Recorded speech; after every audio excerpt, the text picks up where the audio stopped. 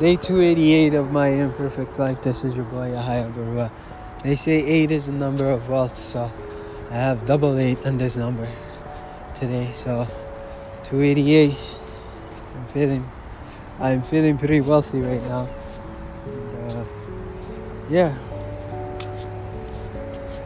I don't know where the heck I was going with that, but happy Friday, I guess. I don't know, I feel like every day is a freaking Monday for me because I'm always working. And hey, you're a goal achiever, I guess, a dreamer, stubborn, work-oriented, work-ethical person. I don't know what I'm saying. Every day is a work day. And I don't want to take a rest.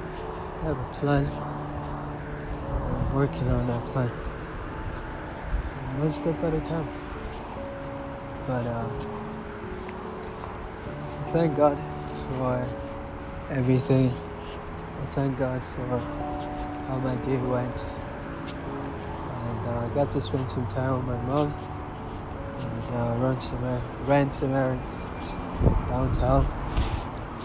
And now I get to go home and chill in my boot. Don't worry, when you get married, you'll understand. Marry the right person, please. Do yourself that favor. Make sure you move heaven and earth to make sure you marry the right person. Don't get married for anybody other than for yourself, because if you do, it's a very costly mistake, man.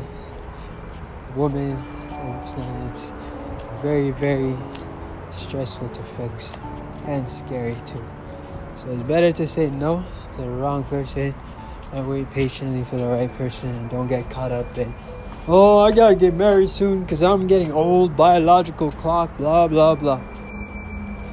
Yes, there's all that. And I cannot say that I know everything or what it takes, what it feels to be in that position, or to have such thoughts and fears. But I do know what it's like to be in a terrible marriage, a terrible relationship. And it was a messy situation that I needed to clean up. It was the hardest thing. One of the second hardest thing I've ever done. And I promise you, I do not wish it on my worst enemy, let alone anybody else. So, marry slow. That's all I gotta say. Marry slow. Marry the right person.